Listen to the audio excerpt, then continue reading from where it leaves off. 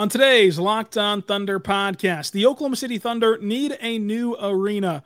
How is that going to happen? What should be included in said new arena? When is this going to go down? Plus, we'll talk about the roster crunch and expectations with Clemente Almanza of ThunderWire.com coming up on today's Locked On Thunder podcast.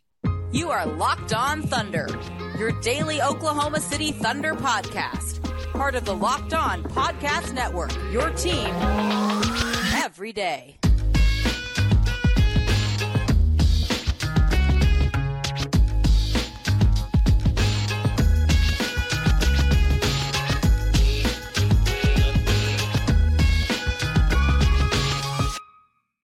Let's get it going on the Locked On Thunder podcast, on the Locked On Podcast Network, your team every day. I am your host, media member, and editor-in-chief over at thunderousintentions.com, Ryland Styles. You can follow me on Twitter at Ryland_Styles. Follow the show on Twitter at LOThunderPod.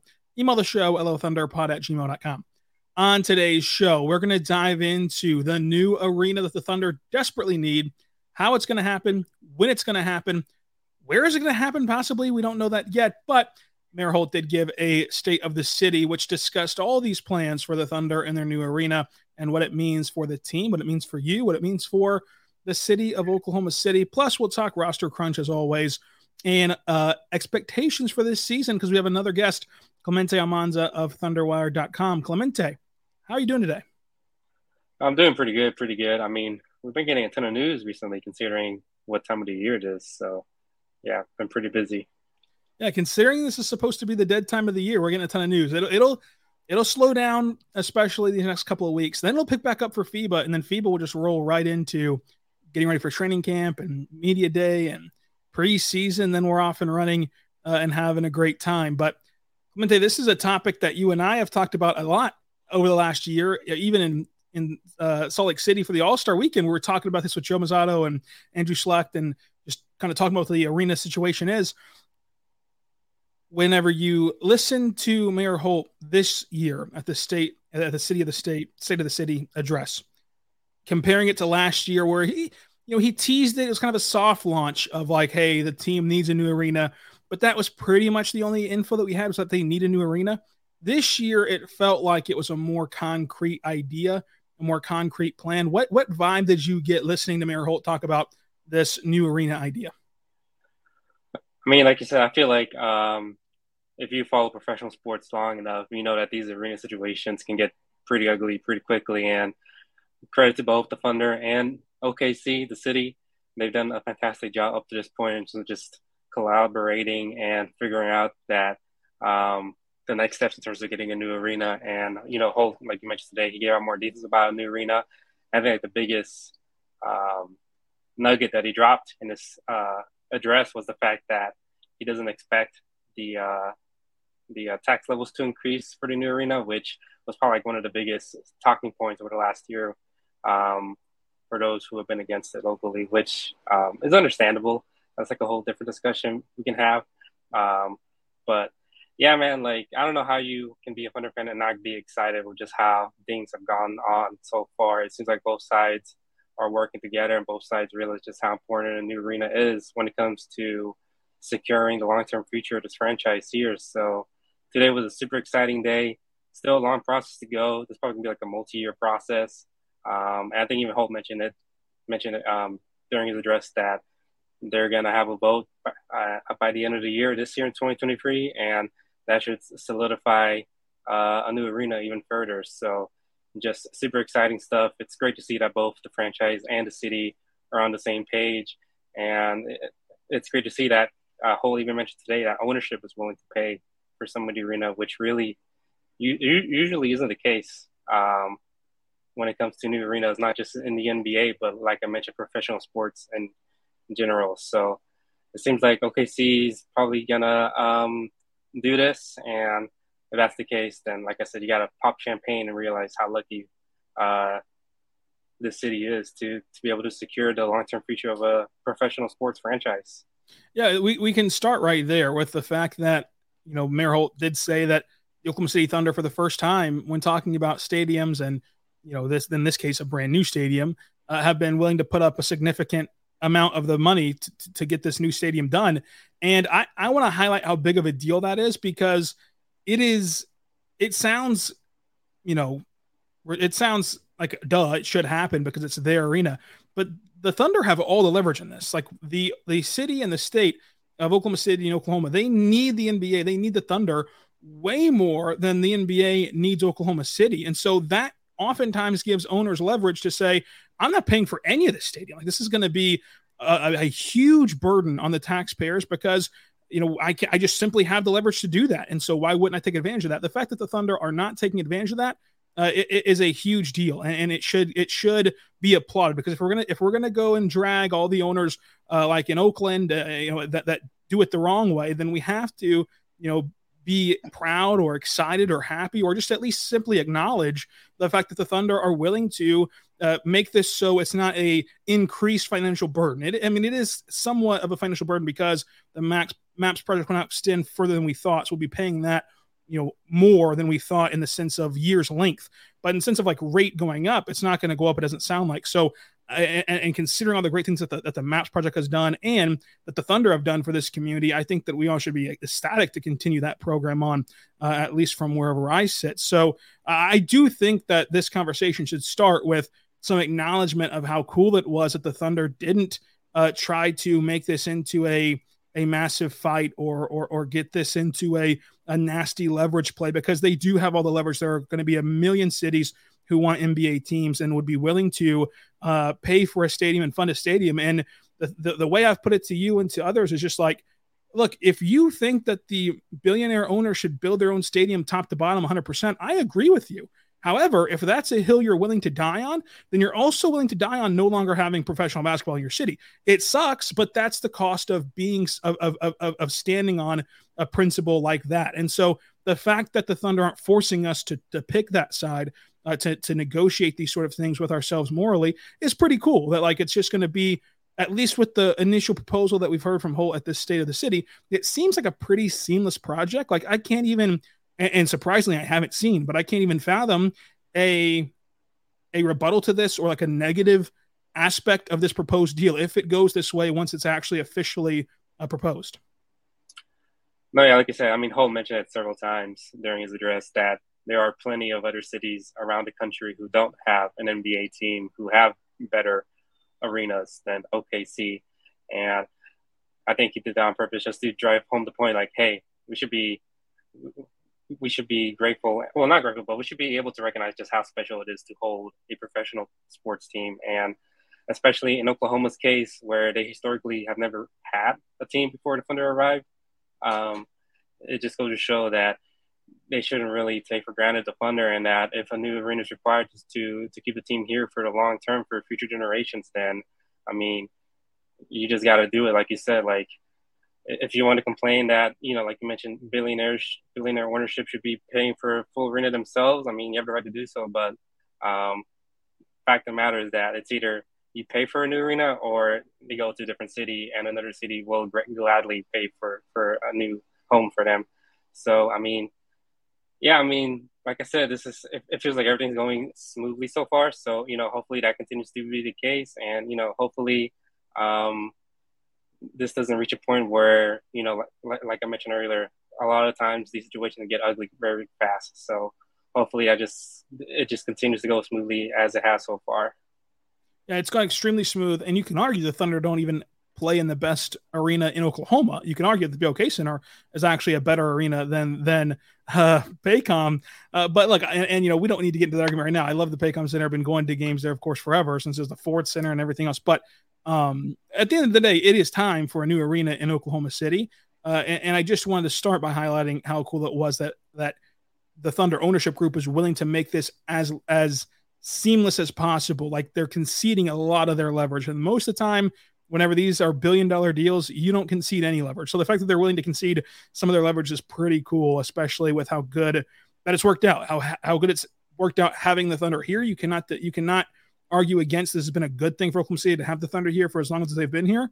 Also, you can't argue against MAPS project. I think that's been fantastic for Oklahoma City as well. So extending the life shelf of those two projects seems like a pretty significant win-win for Oklahoma City and for Oklahomans in general. around the state and, of course, in Oklahoma City specifically as well.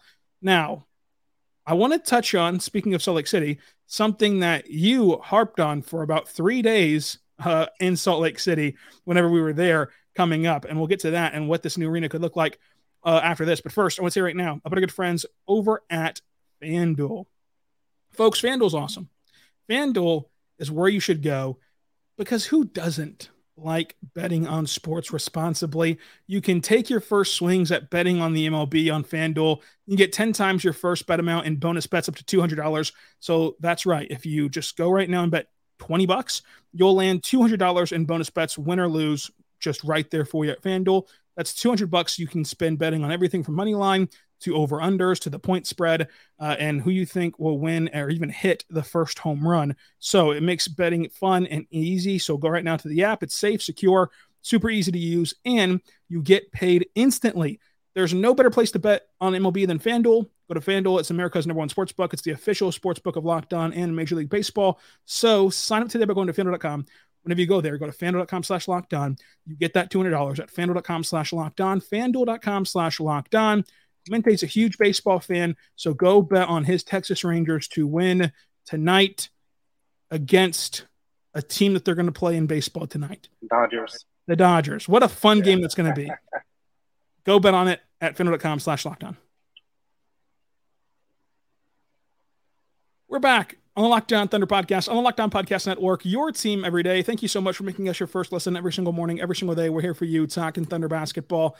In this case, we're talking arenas. And Clemente, you and I went out to Salt Lake City for the All-Star weekend, and it was a lot of fun. But one thing that you have never let me forget since that trip was, oh my gosh, like this arena could hold 3 Paycoms in it. And you were gushing and glowing about Vivint Arena, which has now been changed to something else title sponsor-wise. But nonetheless, the arena in Salt Lake City. What were your biggest takeaways from going and covering a game and an event in another arena compared to Paycom? Holt kind of talked about this as well today. Like, even if you look past the statistics when it comes to like just how Paycom ranks near the bottom of the league, if you just simply go to one of the other 28 NBA arenas and just go to a game there, like the difference is very obvious. And with Utah's arena, that was really my first time I've been to a different arena outside of Paycom, and just while they both have similar capacity rates, I think Paycom's at 18,000 and Utah's arena at 20,000. The concourse is just on a whole different level. Like the amount of spaces out there, the amount of floors that are at the arena is just completely on a different level compared to Paycom. Like that's really what you're hoping for this new arena that OKC hopefully eventually gets, is that while the capacity rates are probably going to be at a similar number, you just hope that it's just bigger when it comes to like the actual size of the arena. So I just couldn't believe just how huge the concourse was at Utah, and I'm assuming that's the case for most of these other arenas, especially the newer ones.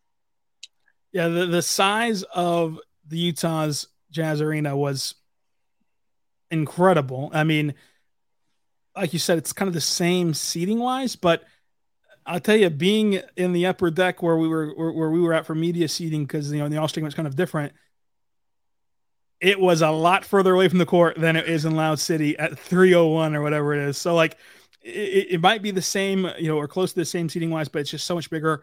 The scoreboard jumps out to me as what the Thunder need to add. However, they're already doing that. Like they already have a new scoreboard coming in this year. So that'll of course carry over to the new arena. That's one big thing that they can improve just without even thinking. Is there any other amenities you would like to see added to whatever we're still going to call it Paycom Center, just Paycom Center new, anything within the new arena that you want to see added? It's probably a bit trivial, but maybe some more food options. That's another thing is that Salt Lake Arena just had a lot more food options compared to Paycom, and like fast food options specifically.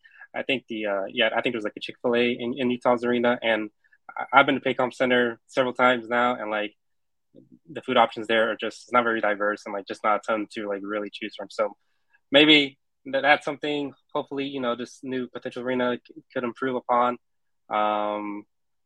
But I mean, that's the first thing that came to mind was just the food, and how big of a food guy I am, Rylan. Yeah, for sure. I mean, that's obvious. I think that the new arena, of course, we're going to get the new scoreboard this year, like in the Paycom original here. But, the scoreboard is going to be better. The sight lines are going to be so much better because, the Paycom Center was built for trying to lure away a hockey team. You know the story by now. So that's why the sight lines in some spots are kind of funky. It'll be flushed out, kind of built differently, I think, especially like underneath Paycom Center where like the media rooms at and the locker rooms and everything else are going to be better and bigger. And they actually just redid the media room this year, and it is pretty cool. But obviously, when you get a new arena, everything's going to get upgraded, so that's pretty fun. But yeah, ultimately, I think just the space in the concourse, the amenities in the concourse, the space kind of real estate in terms of around the court and sightline wise, like all that is going to improve. I think that one of the bigger things is I believe that, and I think that Mayor Holt's talked about this before, I believe that, they're going to have something that you see in Toronto, in Milwaukee, and these other places like Jurassic Park in Toronto, whenever people are mobbing the streets to be outside the arena and watch games and have party games or whatever outside, kind of making that a spot to be, or like with the new Rangers ballpark, they have Texas Live or whatever it's called. Like, I think they're going to also incorporate some of the outside stuff as part of this new arena, I would imagine. So I think that would be extremely cool. Like, do you remember whenever the Thunder had Thunder Alley? Like, I think they're going to do that only like bigger and better with this new arena.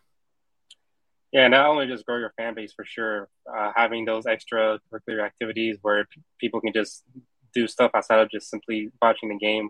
Hopefully, that's the case for the Thunder as well with this new arena where they bring back that activity. I think Thunder Alley was the one you mentioned about how they would just have fans out at the arena just talking to each other, socializing. So, hopefully they can bring that back with this new arena. But yeah, just super exciting things. And I just can't wait to see how this kind of plays out once we know more details for sure.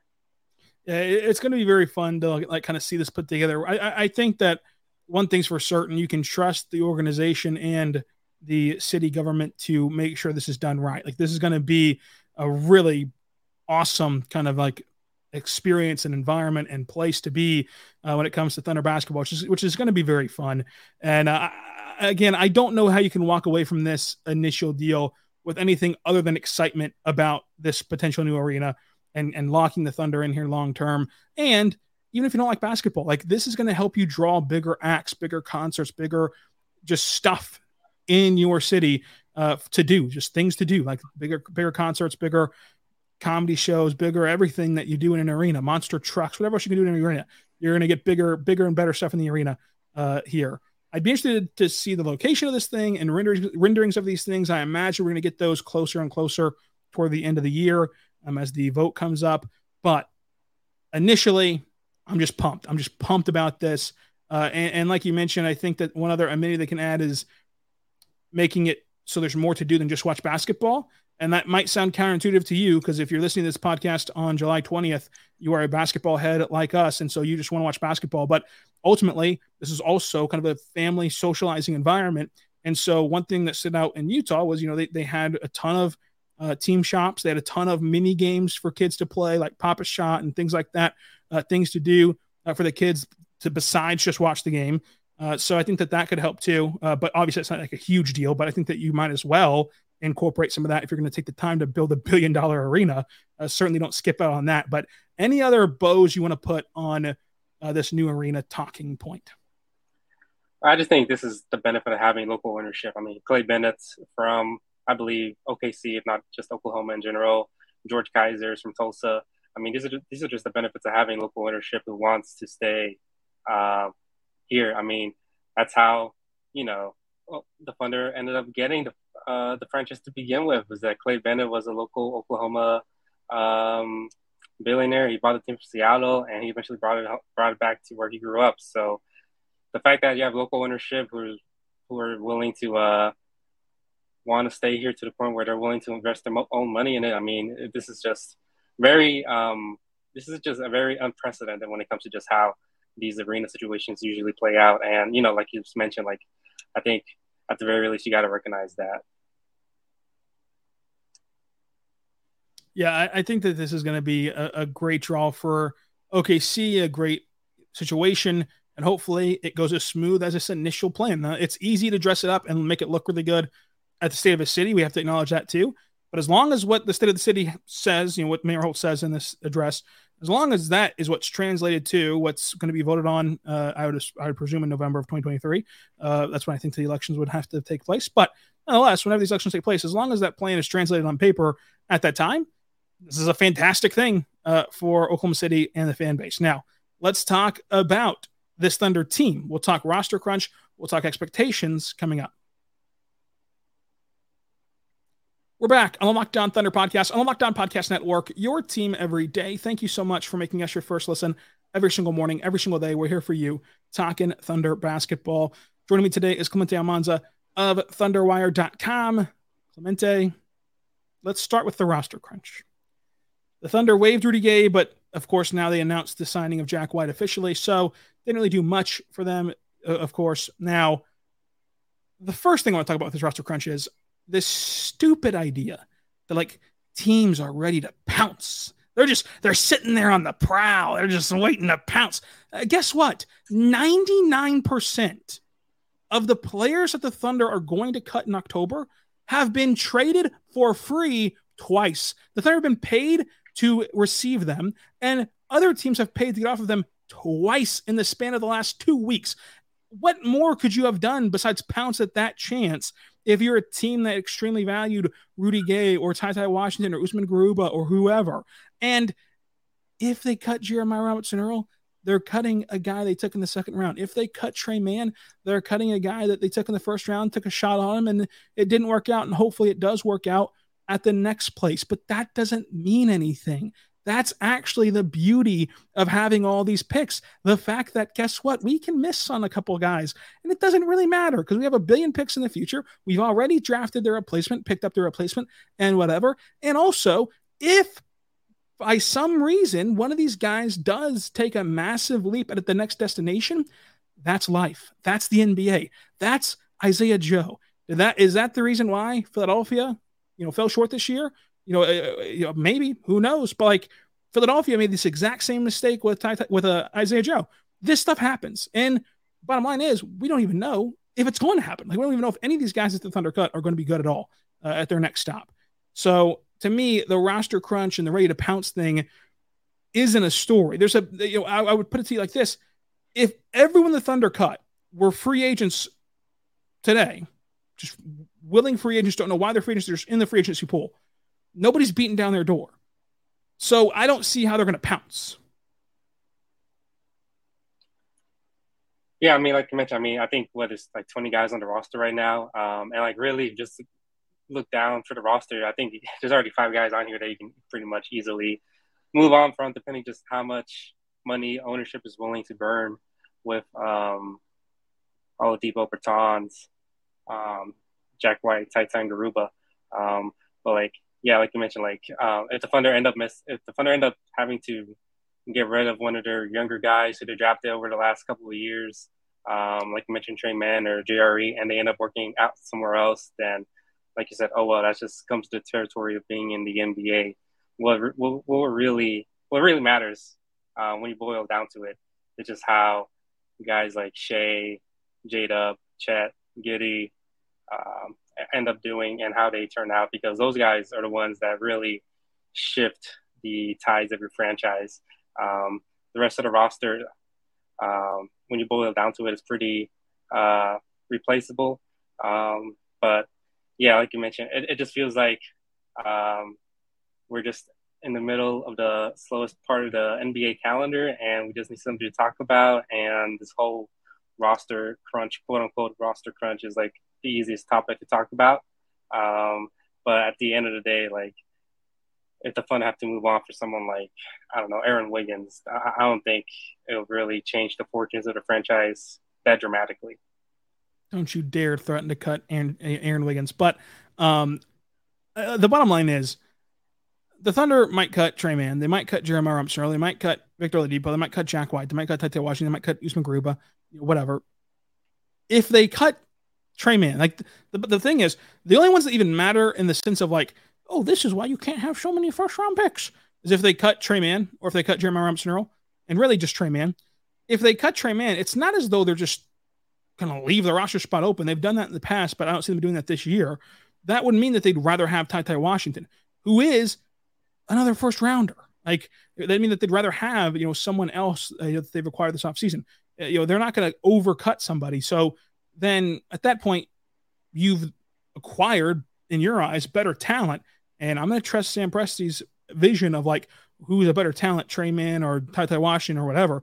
And if you don't cut Trey Mann and you only cut, Oladipo, White, Washington, Garuba, and Jeremiah Robinson-Earl, you've lost literally nothing of what you've invested in. Like, you've gotten those second-round picks back tenfold. You've cut one second-round pick that you've actually drafted, and you've acquired, 3, 4, 5 this offseason alone? Like, it doesn't matter. It just does not matter at all. And it's like you said, it's just something to talk about and something to have a take about, and it's just not reality. And I said it this morning too.